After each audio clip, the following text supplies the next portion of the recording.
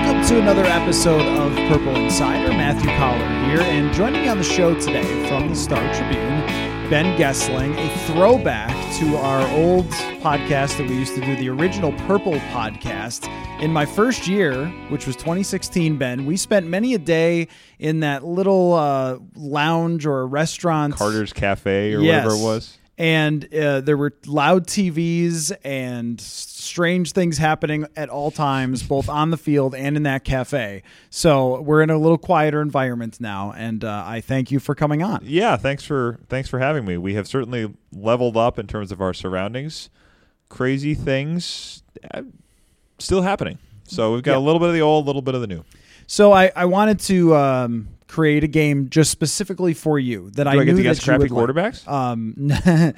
It doesn't take that long to name all of them, so that won't make for a full podcast. You can if you like, but I created this game specifically with you in mind because I thought you'd like it, because I believe it was 2017 that Mike Zimmer, when asked about whether Sam Bradford would be returning, said that he did not have a crystal ball. Yes. Okay. Yeah, I think that came back a couple times that year. With and all the stuff about was there a jinx on the team as they got into the playoffs too. So yeah. I believe also that a local, what do you call them, future teller, sent a crystal ball to Mike Zimmer.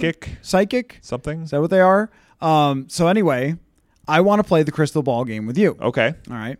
So this is going to work two ways. I may ask you to look into your crystal ball, or I may look into mine. Okay. And then we're going to explain how we're seeing the things we're seeing. Okay? All right.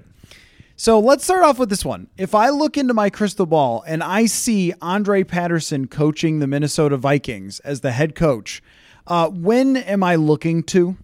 I think you could be looking as soon as later this month, possibly. If you look at, if they lose to Baltimore on Sunday, they lose to the Chargers, and then you would lose to the Packers at home. You are then 3-7, which effectively, though maybe not mathematically, eliminates you and would have the added embarrassment of you've just lost to your rival at home, which was the juncture that the Vikings decided they needed to fire Brad Childress in the middle of the season. So it's possible you're looking that soon. There may be the comeback at that point of, well, it gets a little easier with the 49ers and the Lions and the Steelers. But the embarrassment, if that's enough for the Wilfs to finally say, you know what, this is enough, I think it's possible you're looking to the week of Thanksgiving. Yeah, I think losing 3 in a row here to make it 4 in a row and having it start with Cooper Rush beating you on national television. And ending with Jordan Love. And maybe. We'll see. Maybe it's something about Rodgers will be in this crystal ball as well. Or maybe it's lying to us, just like Rodgers lied to the media about his vaccination status. Maybe it's lying to us and then is going to come back and tell us that we got it wrong because it didn't say vaccinated, it said immunized. Yeah. Because that's going to happen. That is, for sure. Yeah, when he comes back, he'll be like, well, you guys just took it however you guys wanted to take it, because Rodgers, while very good at football, is one of the most obnoxious human beings walking around the planet. That's like very not a criminal. Very sensitive. Yeah, I mean, very sensitive, very... arrogant, I think, would also be another way to put it. Wanting to make things, keep things in a construct where he's always right is a lot of it, I think. Yeah, there's a lot of that in the NFL in general. Yeah, there is. Okay, whoa, the crystal ball's doing something, Ben. It's making crazy noises, and it's shooting out smoke, and it's now showing that the Vikings have won the next 2 games, and now it's showing me Mike Zimmer is saying, quote, you guys doubted us. What is happening here? What had to have happened? Well, they went into Baltimore and figured out a way to stop Lamar Jackson somehow. As I look here on Wednesday, I'm not sure I see how that happens, but Mike Zimmer reached into his bag of tricks, came up with a game plan that did not allow Lamar Jackson to run wild, forced him to play in the pocket. They stopped some of the run plays. Michael Pierce came back, that vaunted middle of the defense that they were trying to create with Pierce and Tomlinson held up. Pierce played well against his former team. They won the game. Then they went out to the West Coast. They took advantage of a young quarterback that may be able to get fooled by some things, likes to take some chances. They got a couple of picks. Bashaud Breeland came back had his best game of the season, got a couple picks, handled it very graciously, and they won the game. And now they're coming back home to face the Packers at 5-4. Playoff hopes very much alive. All you naysayers are eating crow at this point. Now, I think that these two things, maybe the reason the crystal ball is malfunctioning is because they're almost equally possible. Yes, that's this team. That's the 2021 Vikings. Is you could sit there and say, and they did for the first few weeks of the season, wow, we're a couple of plays from being 3-1 or 4-0 or whatever. And you could also say they're a couple of plays from having one win. So, yeah, they're both certainly plausible that this happens. I mean, it's the roller coaster nature of being mediocre that we've been riding forever. And I was just writing something where I sort of said, like, every time this team starts to feel like the icy cold reality that this someday will end, then all of a sudden they get a win where they can go, see, we're actually good. It's just been exactly what has happened every year. I mean, even when you think about 2018, where they were playing Miami and Detroit at the end of the season after they fired John DeFilippo. And we were thinking, oh man, you lose one of these two games and all of a sudden there's going to be people in big trouble. And then they win them just enough to get themselves that last chance. And even last year, boy, if you lose to Jacksonville and Carolina, I mean, this could be big changes. And then they get wins in overtime, and then a last-second field goal is missed. But this is a different back against the wall, I think, because it's not Jacksonville, and it's not Carolina. And in 2019, it was the Giants, and it was Detroit. Yeah. Like, the schedule makers said, not this time. The number of outs they have, to use a poker term, are not as high against these teams, I don't think. And they haven't been very good at going on the road and playing consistently and winning these types of games. The fact that 4 of the next 5 are on the road, I mean, San Francisco is they're kind of goofy and it's kind of a mess. It's hard to know what to make of that. I mean, that at the beginning of the season, I thought as a game, they're not going to go out there and win that because I thought the 49ers, were going to be better than they've been. I thought the travel after the end of that stretch was going to be awfully difficult. It may still be that way, but maybe that one's a little easier than it has looked. But these next 3 may put you in enough trouble with the teams that you're going to have to beat that they just aren't going to make the types of mistakes that let you off the mat to the level that the Panthers did or the Jaguars did, or even some of the teams we've seen, whether it's the Lions or the Panthers in recent weeks. We're not dealing with those types of teams here. So if they are able to make a run, they will have probably earned at least a little bit of the right to do the I told you so thing, which leads me to my crystal ball appears to be making some noise, making some chatter over here. It's taking us forward to March of 2022. We are sitting in the room next door at a press conference where the Vikings are announcing that they have signed Kirk Cousins to yet another contract. Wow. They have added another 3 years to keep him in the building through 2025, I suppose it would be, ripping up the last year of next year's deal. How did we get there? Okay, so this means that what happened, what your crystal ball is showing us, is that the Vikings, let's even say they win 2 of the next 3. Okay. They lose to L.A., but they beat Baltimore, which I think is not crazy to think about. Baltimore has just had a lot of body blows this year to their roster. Yeah. They have no running backs left. Like Latavius Murray was showing up there. Did they have Le'Veon Bell on their team? They might have. I swear Le'Veon Bell is on this football team. I think that's true. So it's been really weird with them. They've had Ronnie Stanley get hurt, offensive lineman. They've had some COVID issues as well. So they've got everything's a mess. Let's say they go there, they beat them. And then they go out to L.A., lose, come back. They beat Green Bay. I think that's possible. And all of a sudden, that's the, now season back on. And they fight through the rest of the year. We get some wins, we get some losses, split with Chicago. Maybe Green Bay wins the other one. But the NFC is so bad. Trevor Siemian falls apart in New Orleans. Atlanta's really hard. San Francisco never quite gets it back. Jimmy G gets hurt again. And the Vikings make the 7 seed or the 6 seed at 9-8. Yep. And then they say, guys, if not for those first 2 games, which we should have won, we would have been 11-6. And you guys doubted us, but Kirk proved that as soon as he was doubted by you guys, he fought back. Now, my question, though, for the crystal ball is his head coach the same, though? Like, who's introducing him? The last time Zimmer introduced Cousins for a contract was pretty funny. He's terrific in the boots, is what he said. Yeah. Yep. But who's the coach introducing him? It's Mike Zimmer in that scenario, I think, because I don't think that if everything gets blown up, that you're going to have a new GM come in here and say, we are extending Cousins. I would think that would either be something where you try to trade him and say, well, we'll eat the $10 million and start over, or you play it out and he becomes the bridge quarterback to whatever is coming after that. So I think if the crystal ball is showing us the future that we are about to live in, it's that they have won enough games, they've gone to the playoffs, and they've decided, let's run it back. Let's keep everybody.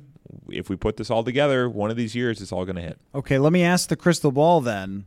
Is there any way, Mr. Crystal Ball, that Cousins is the only one of the three that stays?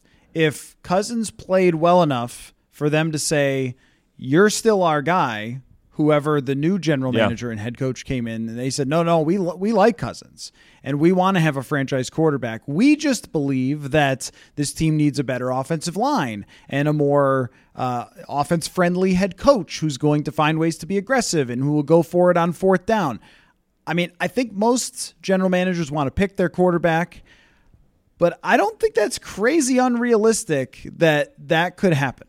Yeah, I think there's a possibility of that, especially if the next coach is from the Shanahan, Kubiak tree, kind of the one you've been in, but maybe somebody who is head coach material. How good of standing do we feel like Kyle Shanahan is in San Francisco? Because that would be a scenario that I could. It's a little bit of a stretch because I think you'd be more likely to go with the Joe Brady type or Brian Dable or somebody that's a little younger, maybe coming through it the first time. But Shanahan has been to a Super Bowl. If he was on the market, I think you'd at least take a look at it. I think so too. Kellen Moore certainly came to mind after the other night. I mean, we have to give him credit for a terrific game plan against the Vikings with Cooper Rush. They didn't produce a ton of points, but they found ways to get the ball to their number 1 and 2 wide receivers, which can help you win some games sometimes. Sometimes I might go ask Justin Jefferson, you know anybody you want to be your head coach? Because you're the guy who's going to be the most important to this thing. Now, wait a minute. The crystal ball is changing a little bit here. It's changing. Yeah, it is changing. And it's showing me a trade of Kirk Cousins. Is there something wrong with it? Or is that a possibility, you think? I think your crystal ball, I don't think it's malfunctioning. I think there's a possibility that happens. I think the scenario where we would see that is somebody says, okay, we can restructure your deal. And Kirk says, yeah, I'll do that because I'm getting a fresh start. I don't want to have this be a one-year rental. The Vikings only have to eat $10 million. They get all that cap space back. It's probably a scenario where they're picking high enough. It's not a great quarterback draft, but they're picking high enough to say we can take somebody and develop them, or we get the bridge guy and we do that a year from now. We go find our guy and we take the cap space and we try to retool the roster with that. And we've seen so many bad quarterbacks, whether it's Baker Mayfield, they're probably not to quite that degree, but Jared Goff, Sam Darnold, and some of these are cautionary tales about you better get it right when you draft one up top. But I think they also are something of a reminder that Kirk Cousins is better than a lot of quarterbacks we see on a week-in, week-out basis in the league. So there would be somebody, I think, especially if they can redo the deal, that would say, yeah, we'll take a flyer on that. I think it'd be somebody that is in this type of a scheme and would probably be happy to keep him for a year, 2, 3, something like that. So, I think your crystal ball could be right on that. I think if you're a team that is horrific, Kirk Cousins can get you to relevant. Yeah, I think that's probably true. And that's important. I mean, that really, like, if you're the Yeah. Houston Texans or the New York Giants, I mean, there was that graphic ESPN show the other night about through 7 or 8 games or whatever it was, and they've either had 1 or 2 wins every year going back. Yeah. And it was like, they need an 8-9 win season to get back to relevance. And maybe, in the future, I don't know if that's your franchise quarterback forever, but you need to play football games that matter at some point so your fans don't just completely give up on you. Yeah. And there's like 5 franchises like that. I've also sort of circled New Orleans and Pittsburgh as 2 winning franchises that say we can't fall off. We can't drop back. We can't draft quarterbacks and then sit back for a couple years because that's not how our franchises operate. Yeah. But that's funny, though, because the Vikings don't operate that way. Yeah, they certainly haven't. Right? They've had chances to drop back, and they have said, no, we're not going to do it. And right now it's organically happening, which here's a question for you that's not exactly crystal ball, but the 2 scenarios we laid out to start, the one where they get back in the race and they've got a chance to make the playoffs, and the one where everything falls apart. If we were to do a poll right now of all Vikings fans, let's say there's 2 million Vikings fans in Minnesota. I don't know what the real number is. How many are voting for they hope it falls apart? I tend to think, that number probably, from what we see on Twitter, we would think it's quite high. Yeah. Because that's certainly the reaction we see on Twitter is it's over, just blow it up, get everybody out of here, let's start over. I don't think, in reminding ourselves and everyone else that Twitter is not real life. Sure. I think if you look beyond that, I don't think the number would be as high as perhaps it should be. I think there are still a fair number of fans, especially casual ones, that would say, I just want my team to be relevant. If it means that we're in the playoffs and we have a chance, especially if the Packers are not as much of a juggernaut as we thought, and the Packers' playoff history in recent years certainly would suggest they're beatable even if they are that good. I think there would be probably a fair number of fans who would say, yeah, I'll take a chance on that, and we'll worry about the rest of it later. Right. I think a lot of people would say if you can get me to the playoffs, then get me to the playoffs. The way that I wonder... Don't give me 8 and 9 and not in. That doesn't do anybody any good. Yeah, and we've seen that before. 8-7-1, 8-8. We've seen that. I guess the thing that I think about is at some point I remember saying you should make a decision on what you're going to do on these things and then stick with it no matter what. And not... Last year I probably said that. Yeah. Like the head coach, the quarterback, the general manager, make a decision and don't be influenced by what happens in Green Bay, Carolina, Jacksonville, whatever. And clearly they were to stick with the same plan, to not draft Mac Jones, to not make a legitimate effort to draft Justin Fields and trade up for him, and instead try to solve the left tackle problem through the draft. Clear that they sort of let 7 and 9 make that decision as opposed to what they could have ended up being after going 1 and 5. I look at it the same way here, because I think if you were going to tell me that they go 9 and 8, make the playoffs, but you're still planning all the things you would have been planning anyway, because you just can't keep being mediocre forever. Yeah, I would endorse that because you always have a chance in the playoffs. But if you're going to do the thing that it seems the Wilfs have been doing, which is riding the wave week to week on whether they make a decision to change or not, I think that's how you end up, just like being stuck in the middle and never being able to pull that trigger. Yeah, especially given the number of teams in this league that are kind of right in the middle, and that's where the Vikings are right now, that can beat you in a given week or get beat in a given week. You are going to win a fair number of games simply by showing up and having representative talent, which the Vikings still have enough of, I think, to beat teams like, certainly the Lions, Pittsburgh. I think you probably beat the Bears once, if not twice. So that's 7 right there. And then maybe you pick one off against the Packers. And now you're talking about all we need is one more, and we're in. So it's not that hard to get to 8 or 9 wins, even where this thing stands. I think you can craft a plausible scenario where you do that. The question is, if you do that, where are you really? Are you in a spot where you can take that thing from where you are to contending in a year's time? I'm not sure that they are, but it's also a question of how much that matters. Because if you stay in it, if you stay relevant, the brand is still going to be strong. They're still going to sell out the stadium. They're still going to do big ratings on TV. Training camp will have fans here. People will be spending money. All that stuff is still in the mix. And I wonder how much they'd want to upset that if that's the scenario. I think the right thing to do is probably to say, let's look at it for what it is and let's move on.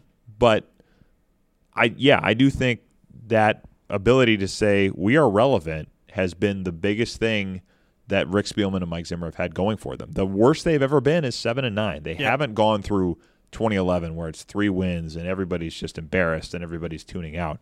They've at least pretty much every year been able to go into December saying, yeah, it's not a great chance, but you turn on the playoff machine scenario thing and you flip a couple levers and change a couple games here and there, and we're in the playoffs. Sam Ekstrom here, wondering if you're stuck on your company's injury report.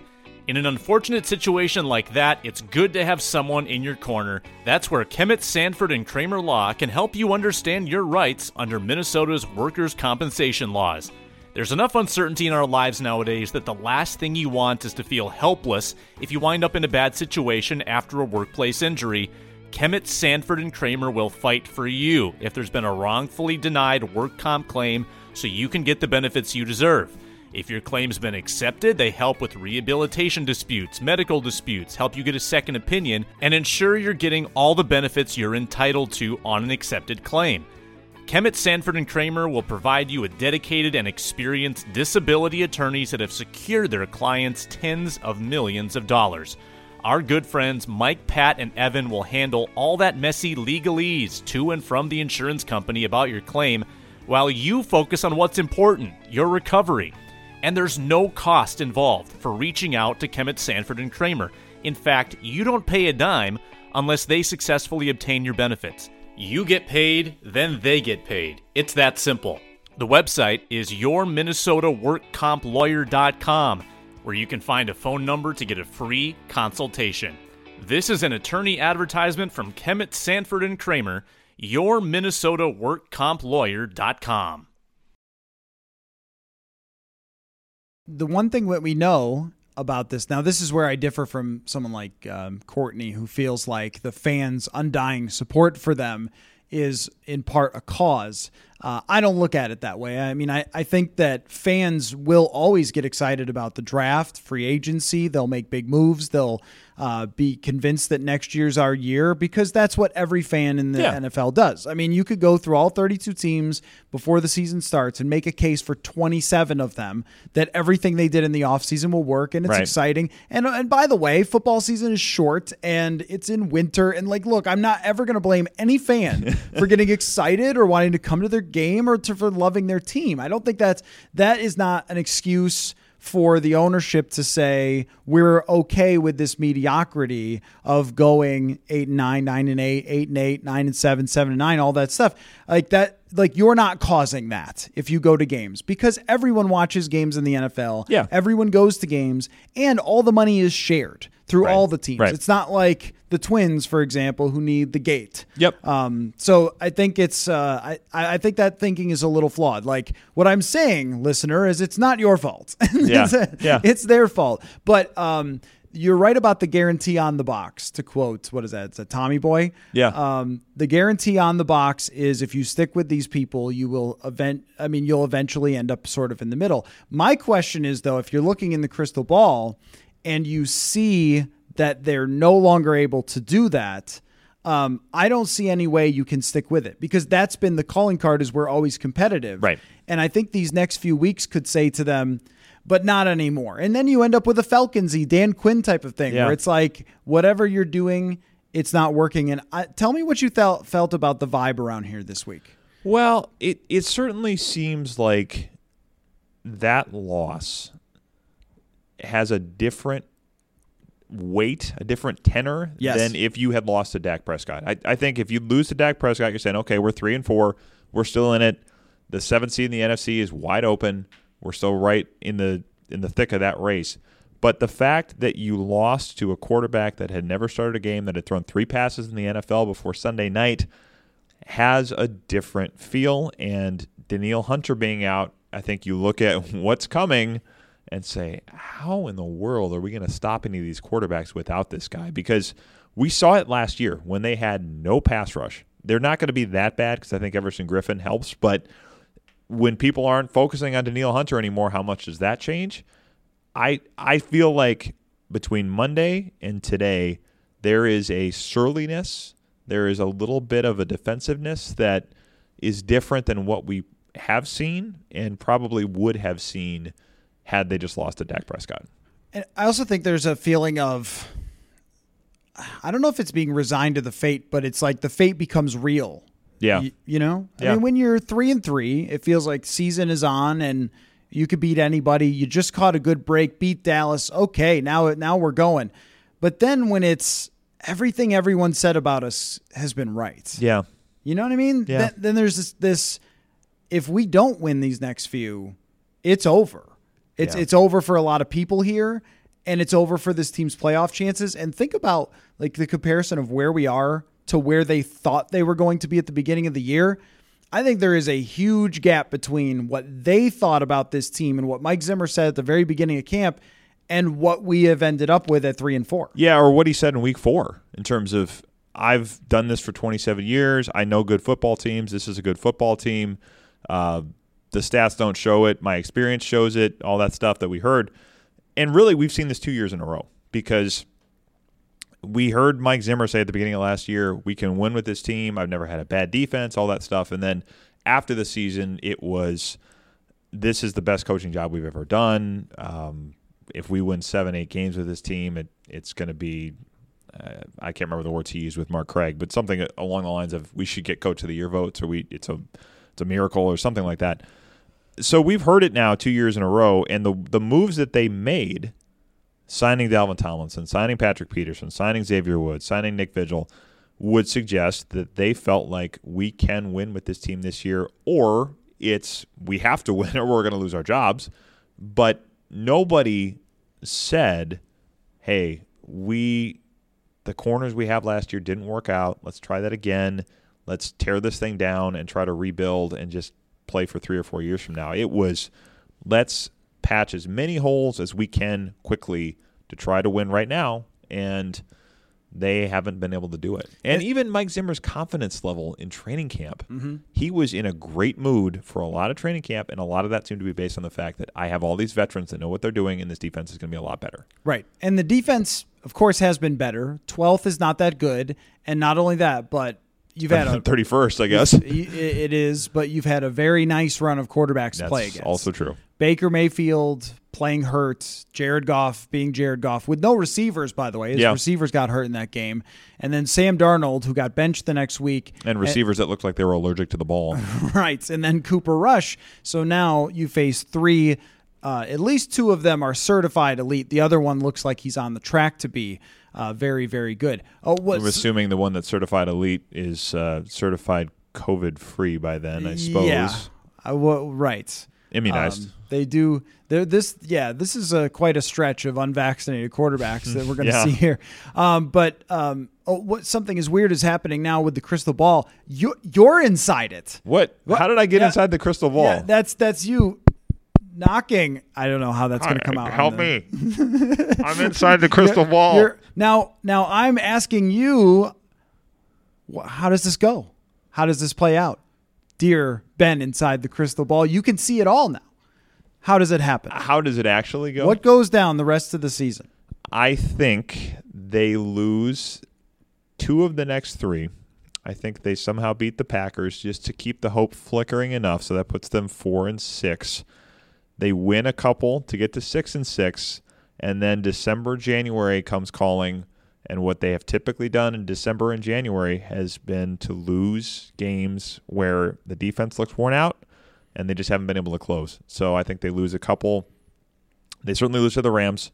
They lose one to the Bears, probably they shouldn't because they tend to do that every year. And they lose to the Packers in Lambeau Field. So that puts you at 8-9 out of the playoffs. And I think that means the end for the Brain Trust. Man, you and I could have been in the same crystal ball because It's exactly how I view it. Is they lose 2 out of the next 3. Yep.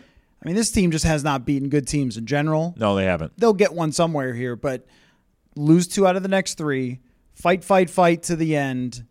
Come up just 1 game short of the playoffs, 7-10, 8-9. Some good moments along the way, some bad moments along the way. Someone hangs from a truss in the final home game, something like that. Something crazy happens along the way, and we ultimately end up with a complete change of general manager and head coach, and I don't know a quarterback. I'm not seeing it's very cloudy, but I think that a new general manager, there's a realistic possibility that a new general manager would say, let's let him play out the last year of his contract, and then I'll decide what we want to do from there. Yeah, especially if you don't like the quarterback class, and if you're 8-9, it means that you're picking 16th, 15th, I don't know where. Not in a spot that you're going to go get somebody that's going to make a huge difference. So yeah, you probably say in that scenario, I could see a scenario where you say, yeah, we'll ride it for a year, and then we get ourselves to a spot where we go take somebody after that. And there's going to have to be a lot of overhauling for whoever is running the team because of all the 1-year contracts, and that's sort of what they set themselves up for. And that's why you should always judge this as a win now season and not a, well, hey, they're building for the future. Let's evaluate Kenny Willekes. There's not what this was meant to be. Nothing about how this was built that would suggest this is built for the future. There's nothing they did had the tenor of anything other than we need to win right now. And we need to fix this defense because we don't have the talent on this roster to fix it. From what I have been told, they looked at their defensive line in their defensive meeting room this year. The depth chart had 2 guys that they believed were starting caliber players, Michael Pierce and Danielle Hunter. So all of the stuff about some of these younger players, maybe they develop on the fly, but they did not view these guys at the beginning of the season as starting caliber players in the NFL, which is why they had to go get Dalvin Tomlinson. They had to go get Patrick Peterson, all these guys. So, yeah, this was built for this year. This was built to save face, and if it doesn't happen, you have to ask some pretty big questions about where you go from here. Did you enjoy the crystal ball game? I did. I made it for you. Yeah, it's a nice twist on guess the crappy. There's only so many crappy quarterbacks that we can guess. So the crystal ball is a nice variation for our game show loving portion of the audience, which I assume is most of them. Anybody who listened to us back in the day, we would end all the shows before games by having you guess the crappy quarterbacks from the opposing team. So I just want to say Kyle Boller. Elvis Gerbach. Perfect way to end it. So thanks for your time, Ben. Yeah, thanks for having me on. We'll do it again soon. Sounds good. Folks, football season is in full swing, but we've got basketball and hockey getting rolling as well, and SodaStick has got you covered. You have to see the Moose t-shirt designs for Marcus Foligno. You could also get your hands on the very popular Dollar Bill Kirill shirts as well. On the basketball side, the design with 3 wolves howling at the moon, perfect for the spooky fall season, and the design with the wolf carved into the state of Minnesota is just awesome. It's very cool stuff. And hey, for you college football fans, check out the Tanner Morgan t-shirts as well. SodaStick has tons of hats and hoodies with all their great designs on them. You will love it. Go to sodastick.com. That is SOTASTICK. Check that out today. Use the promo code PurpleInsider for free shipping. And also follow myself and SodaStick on Twitter for our giveaways.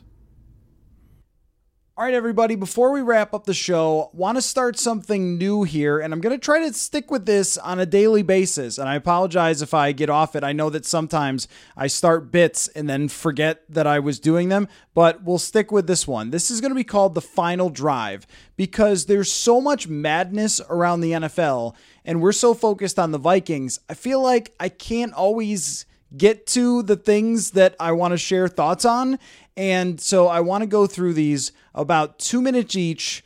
Final drive, 2 minutes, get it, right? And I promise not to botch the timeout situation or blame anybody else and say it was their fault that they didn't use the timeouts for the final drive. And when we have some other guests, we'll try it, right? Where we give 5 opinions on things going on around the league, and we'll do it in 2 minutes each. So let's start. Here we go. All right, first take.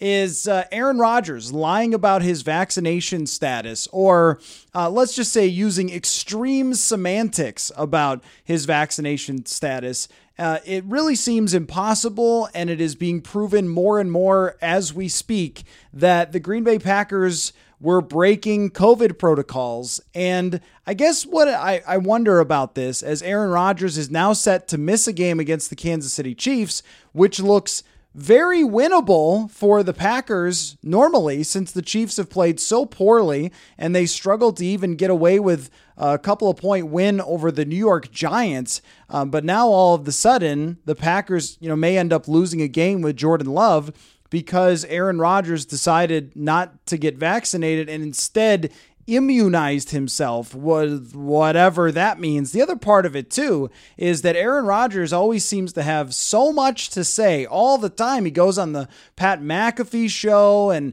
he makes little cute videos when he's at odds with the team and stuff, and goes on interviews and takes shots at them. And yet, for the first day after he tested positive for COVID, we have heard nothing from Rodgers about why he lied about his vaccination status. And I'm sorry, using the word immunized it's a lie. Okay, if you're intentionally misleading, it's a lie. Now, here's the thing. I wonder, of course, about his health status and whether this could have a long-term impact on him. It certainly seemed to with Cam Newton last year. So he's sort of put their season, maybe in jeopardy a little bit in terms of how he comes back from this if he is symptomatic. Again, we haven't heard anything. And just before the clock runs out, let me say that the Vikings have also violated some of the same rules as the Green Bay Packers, and we'll see if there's any fallout there when it comes to players and their mask wearing. So there's our first take. On to our second one.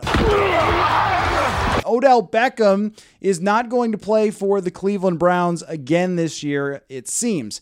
And I think Odell Beckham and his dad sending out videos of Baker Mayfield missing him on throws, of course, has handled this entire situation poorly. But I think this is what happens when you have somebody who is on a Hall of Fame track and becomes one of the biggest superstars in the NFL and then falls off the face of the earth, whether it's due to injury, situation, or the league just figured out how to stop the guy better than they did early in his career. It's probably some combination of all of those, that the offensive system is not necessarily built to throw to a number one wide receiver all the time. It's a lot of tight ends. It's a lot of crossing routes to whoever is open. And clearly there's some issue with Baker Mayfield getting on the same page as Odell Beckham. Even against the Vikings, we saw Baker Mayfield miss Beckham open several times. But it also speaks to just how difficult longevity is,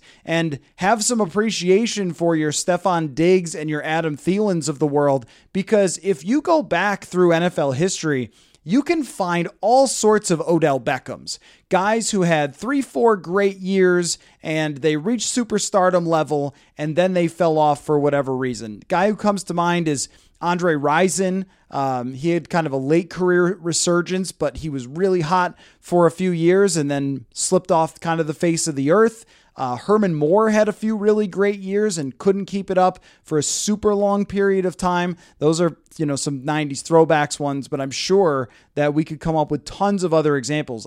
David Boston, one of these guys who had a couple of great years and then quickly fell off. I mean, that's what it says about the all-time greats, is that it's super, super hard to stay at the top. And then when a player falls off, it always gets ugly, and that's what's going on with Odell Beckham. All right, that was just over 2 minutes, so I ran out of time, and we couldn't run the field goal team onto the field because of me there. All right, next take here.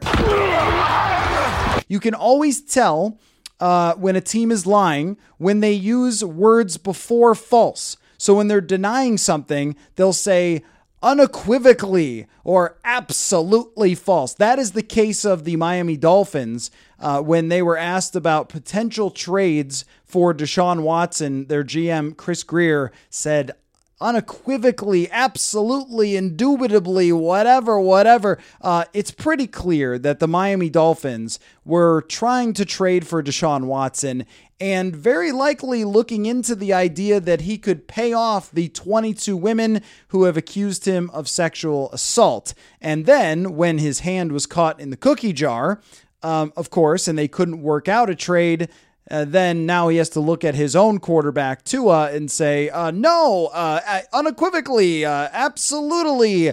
The Miami Dolphins have gone from a team that looked like it was on the rise, doing all the right things, drafting a young quarterback, trading for more draft picks, tearing it down, building it back up, to a complete circus in the snap of the fingers. All of a sudden, they looked like a smart GM, a great head coach who was bucking the trend of the Belichick assistant, and how quickly it can all fall apart. And I don't know how they can look at their quarterback now, who, by the way, is only in his second season and has not been horrendous. I mean, you would think that Tua had been Josh Rosen, but I don't blame teams for looking for an elite quarterback to trade for. I do blame them for looking to a trade for a quarterback that has, like I said, 22 women accusing him of sexual assault. It doesn't get worse than that. And I think that we'll have probably a regime change soon in Miami.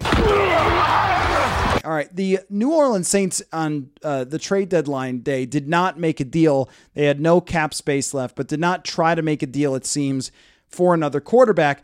I don't understand why New Orleans does not have Cam Newton on their roster at this moment. Now, look, Cam Newton last year for the New England Patriots was not great. He started off the season pretty good, and he got them to 7-9, 7-8, I think, when he was starting games. So a 500 quarterback on a bad New England Patriots team last year that had no weapons and a bunch of players sitting out due to COVID concerns. And he still kind of grinded them to being in the playoff race. Well, the New Orleans Saints are already starting off with a good record here, and they're choosing to go with Trevor Siemian and Taysom Hill when he returns. Taysom Hill, he who is basically a special teamer / tight end / running back / quarterback. That didn't work really for Cordell Stewart in Pittsburgh outside of maybe 1 or 2 years. He is no Cordell Stewart, of course, Taysom Hill, unless he's playing against the Vikings, and then usually he is. But Cam Newton, you would think, if they signed him, brought him in for 3 or 4 weeks and did not play him, got him acclimated to the offense. This is a guy who's been around a long time, that with Sean Payton as his head coach, they could come up with a pretty good offense that would at least keep them competitive. I don't see why Trevor Siemian is considered a better decision here than Cam Newton. Are teams really that afraid of Cam being a distraction? I mean, yes, he's kind of a celebrity, but I don't know what he's ever done that has put him on the map as somebody you just can't have on your team or that's toxic.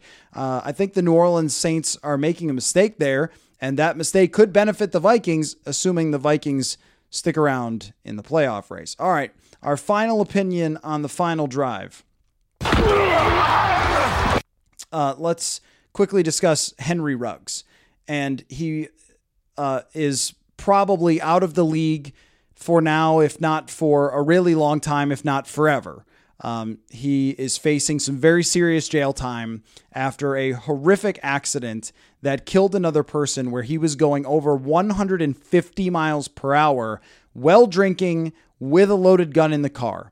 And, you know, of all the things that have happened in NFL history, I'm sure you can think of many of them that have been tragic, from Jerome Brown to, Lawrence Phillips. You can go through these guys. Dante Stallworth had a similar drinking and driving incident. I mean, this is life, right? That the NFL reflects society where people have problems with drinking, and we have a very serious drinking and driving problem. But this might be one of the saddest, because it was a guy who was emerging in his career and was in such a dark place in his life that he was driving 150 miles an hour, well, way, way over the legal limit. And Derek Carr, I think, spoke eloquently about this, saying that he just wished that Henry Ruggs felt like he could call him at 3:00 in the morning. And no matter how much NFL teams try to invest and help in mental health and things like that to assist their players, there's sometimes nothing you can do. And Henry Ruggs seems to be, I don't know, the evidence of that he just felt like he was in such a terrible, terrible place in his life that's how he wanted to act. And it ended up costing someone else and not him. This is, to me, one of the all-time worst tragedies in NFL history is what's happened to Henry Ruggs, who's, again, his career might be over. And that one, some days you wake up and you look at Twitter and you see the 7 worst things that you've ever read. Man, this one even hit different for Henry Ruggs because the direction it seemed his career was going. And now who knows if he'll ever be on an NFL field. Who knows how long he could go to jail for this. And it will be, of course, deserved. So there you go. The final drive where we will put together 5 straight opinions, 2 minutes each. And we'll do that hopefully at the end of every show, add a little extra element to the show. So thanks so much for listening, and we will catch you next time.